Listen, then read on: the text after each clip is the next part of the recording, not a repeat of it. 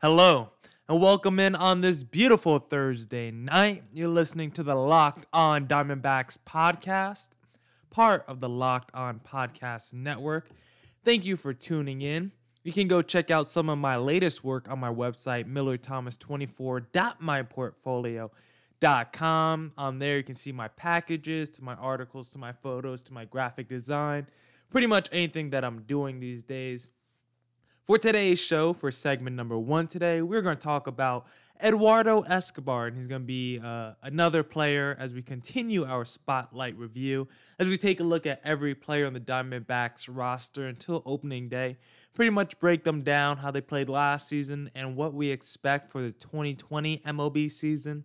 And then for segment number 2 today, you guys are going to want to stay tuned because we got our very first Thursday game today. We're going to call it Themed Thursdays. That's when you guys send me some questions, some topics, just basically about the Diamondbacks. Anything you want to get off your chest and what you want to ask me, just send them into our email or Twitter. They're both called Locked On Diamondbacks. They're both called Locked On Diamondbacks, and that's the email and Twitter, Locked On Diamondbacks. But first, if your company is interested in men between the ages of 18 and 44, your company should be sponsoring this podcast. Locked On Diamondbacks is listened to by 98% men and 80% between the ages of 18 to 44. So if you want men between 18 and 44, this is your spot. Plus, our rates are the most reasonable around. So email me at lockedondiamondbacks@gmail.com. Oh yeah, and also email me at lockedondiamondbacks@gmail.com for our themed Thursday segments. Now, for segment number 1 today, as I just mentioned, we're going to be talking about Eduardo Escobar in our player review, Spotlight player review. And Escobar, he came over in that Minnesota Twins trade a couple years ago. All the Diamondbacks had to give up was some young prospects, Jhoan Duran, who's a pitcher, and then 2 outfielders, Ernie De La Trinidad and Gabriel Maciel. And none of those guys have even seen the majors yet. So getting a guy like Eduardo Escobar has been pretty huge for the Diamondbacks. He's been able to solidify that third baseman position because he's honestly been a godsend. I mean, Mike Hazen pulled the trade off mid-season. Jake Lamb, who's a fan favorite here in Arizona, he went down with injury.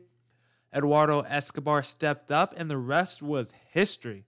Eduardo Escobar last year batted .270 with 35 home runs, 18 RBIs, and 94 runs scored. That's pretty impressive for a guy like Eduardo Escobar, who only had 20 home runs in each of the previous 2 campaigns and never even scraping the surface of 20 home runs before that. And he's 30 years old right now, so there's a lot to be questioned about with Eduardo Escobar. A lot of people wonder whether last year was a fluke, whether he was a one-hit wonder. He's on the wrong side of 30 now, which is never helpful. But he was able to parlay last season into a new contract. And I think the Diamondbacks really got over him, honestly. The Diamondbacks were able to re-sign him to a 3-year, $21 million extension.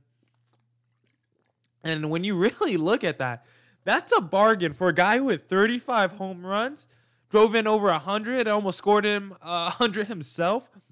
$7 million a year is nothing for a guy like that in an extension. So you're definitely going to be happy if you're the Diamondbacks. And considering what you gave up for the guy, you gave up practically nothing. I mean, these are prospects. They're still young. So we don't know yet if they're going to materialize into anything. We're still waiting to even we're still waiting for them to even make the majors and see what they can do on the next level, the professional level, and see what kind of value they could bring to a team like the Twins. But as of right now, that trade was a straight up fleece. Seems like Mike Hazen's always getting over someone. I mean, Eduardo Escobar is a switch hitting bat playing third base, and he's been great, and he's been versatile for the Diamondbacks. Been able to play few different positions over the diamond, second base, shortstop, third base. He's been able to almost do it all. Bat DH when they go to the American League. So he's been very valuable in that aspect. And then let me read some crazy numbers that Eduardo Escobar has. So you can see the importance that he has to the team. So you can really see the value of Eduardo Escobar. Eduardo Escobar last year batted .329 in wins and .199 in losses. He wasn't even above the Mendoza line when they lost games. His OPS was 1,006 when they won games and 630 when they lost. So basically, when this guy is on, the Diamondbacks are winning games. He's a stud. And when he's playing like a stud, the Diamondbacks are playing like a team of studs. And if he can continue to do that in the 2020 MLB season, it will be critical for the Arizona Diamondbacks. And that is a big question that a lot of people have. Like many on this Diamondback roster, a lot of people think he can regress. They think he might be a fluke. But I tell them, you're wrong. He's steadily been getting better the last couple of seasons. I mean, I mentioned those home runs. The reason he didn't have at least 20 in those previous campaigns is just because he wasn't as good of a hitter as he is now. Like with Christian Walker, he had to learn how to hit. He had to go through hitting mechanics, talk to different people, see different hitting philosophies. It's really part of this whole era we have now in baseball, with mechanics and launch angles. There's a lot of things that we realize that go into your hitting, and players didn't really realize that as much previously. A lot of it was just straight up raw talent or steroids, one or the other. But Eduardo Escobar is a guy who has been just a godsend, like I said before, and I think he will continue to man third base. I think he will be productive in 2020. Obviously, he didn't end the season so hot. I mean, last season he started the year batting .300 in the first half, nearly .300, is .298. And then in the second half, his batting average dipped down to all the way to .240. So that's where people really get that question. Can he maintain it throughout a whole season? Is that .240 really who he is? Or is he closer to that .290 guy? I personally think he's right in the middle. He's a career .260 hitter. So that puts him right along. That actually puts him right in that area. And I think he's going to be consistently around there next season as well. I think he'll be around .260 to .270, another 25-plus homers, 90-plus runs. I think he will be pretty close to what he was last season. If he could continue playing that solid defense and giving you that steady offensive production, he will continue to man third for at least the next 3 seasons while he's under contract. Now, stay tuned for segment number 2 today. We'll be answering your guys' questions that you sent in to me after this quick message. If you've been a listener of this podcast, I'm sure you've heard all the great advertisers working with Locked On to reach sports fans. But you may not know that Locked On Diamondbacks is a great way for your local business to reach passionate Diamondback fans, just like you. Unlike any other podcast, Locked On gives your local company the unique ability to reach out to local podcast listeners. And not just any podcast listener, a Locked On podcast listener.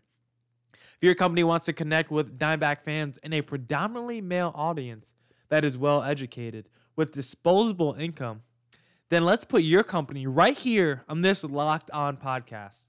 Local fans love to support local businesses. Text the word advertising to 33777 or visit lockedonpodcast.com/advertising and let us know who you are. We'll get our team to help your team achieve Locked On advertising success. Once again, text the word advertising to 33777 or visit lockedonpodcast.com/advertising. We look forward to hearing from you. Welcome back for segment number 2 today as we play our first Thursday game of the year. It's called Theme Thursdays, and we'll be answering questions sent in to me by you via either email or Twitter. You can reach me both at Locked On Diamondbacks, but the email's at gmail.com, lockedondiamondbacks@gmail.com. That's where you guys can send me questions for every Thursday, where basically anything you want to get off your mind or your chest, I'll be breaking it down and answering it for you right here on the podcast, Locked On Diamondbacks podcast, part of the Locked On Podcast Network. So let's jump right into it. The first question: How does our lineup stack up with the rest of the NL West? Well, I think it stacks up pretty favorably, honestly. I think we're clearly better than the San Francisco Giants. Giants only had one guy bat at least 270 last year, and no one hit over 21 home runs. So they really didn't get too much production out of their lineup. Madison Bumgarner did not get a lot of run support. Maybe that's why he came to the Arizona Diamondbacks. But I think we're clearly better than them. I think we are better than the Padres, but the Padres are young. I think they underperformed a little bit last year. I think the Padres have potential to have a better lineup than the Diamondbacks in the 2020 MLB season. But if I had to put my money on it today, I would say the Diamondbacks because they just played a little bit more consistently last season. And I just really like the players on their roster. I think they're going to perform pretty consistently and perform to where they played last season. But if the Padres can step up, I think they might have a better lineup. I think the Rockies are probably the most comparable team in terms of players. And I would probably say they are the better lineup, but just by a hair, only because they have guys like Nolan Arenado, who might be the best player in the league. Probably not. Probably after Mike Trout and Christian Yelich and Mookie Betts, but I would probably have him fourth. Then you got another guy like Trevor Story. So if I just had to rank the lineups, I think they would have the two best players, with Ketel Marte coming in a close second, but Nolan Arenado is by far the cream of the crop there. So I would have to go with the Rockies, and then it's no-brainer. The Dodgers are the best team, the best lineup in the NL, maybe in baseball. And let's knock on wood real quick, guys. Let's pray that Mookie Betts trade doesn't go through. Let's pray that it falls short because we don't need to see them get a guy like Mookie Betts. That would just be killer. All right. Next question. What would you grade our lineup and rotation? I think I would give them both a B. I give the lineup a B just because it's not a lot of star power. You got Ketel Marte, who was a stud last year. You got a lot of guys who were productive last year, but not a lot of big-name guys, not a lot of sexy names that a lot of people could hang their hat on and say, hey, I know that guy. Not a lot of box office guys, even though Ketel Marte and some other guys are fan favorites, and they play like they should be box office. They don't have any big names on their roster that could draw in the attention of fans. And I think that kind of goes into how well your lineup is. So I think I'll give their lineup a B just because you never know. So many people think they could regress. And why is that? Because their players don't have a long track record of being consistently productive. But I think I basically give them a B because I think they can go either or. I think they can go upwards of an A, and I think they can go below a C plus or worse. So for now, I'll give them a B. And then for the rotation, it's very similar in my analysis. I'll give it a B as well just because you have Madison Bumgarner who leads it off, but he's on the wrong side of 30, coming off arguably his worst season of his career. But he's still your ace, and I still trust him. And then you have a lot of unproven guys. A lot of young guys like Alex Young, Luke Weaver, Zach Gallen. I like them, but they're still improving. So if a couple of them break out, then this B can go to an A, but it's like the same thing. If the young guys don't pan out, then this B can go to a C plus or worse. Next question, will Ketel Marte continue his MVP caliber play? You already know I gotta say to that. Hell yeah. Ketel Marte was a beast last year. 30 homers, batting .300, fourth in MVP voting, all-star. I think this guy's going to continue to play with his hair on fire.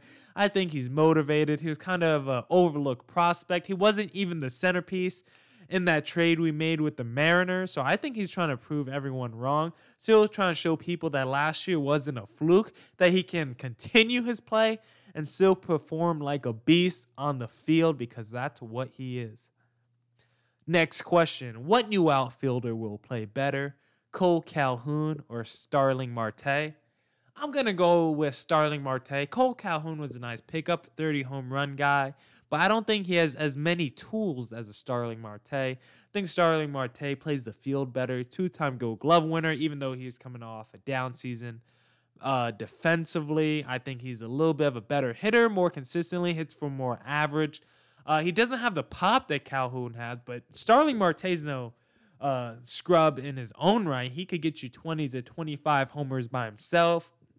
He could swipe you another 20 bags, so he's a great base runner. could get on base, he can score runs. So I think he could just do a little bit more of everything than a guy like Cole Calhoun, who's a little bit more single-faceted, more just a power guy than a Starling Marte, who can do a little bit of everything. So I think he will be the better outfielder in the 2020 MLB season. Who needs to step it up to get the players to where they need to be, or get the team to where they need to be?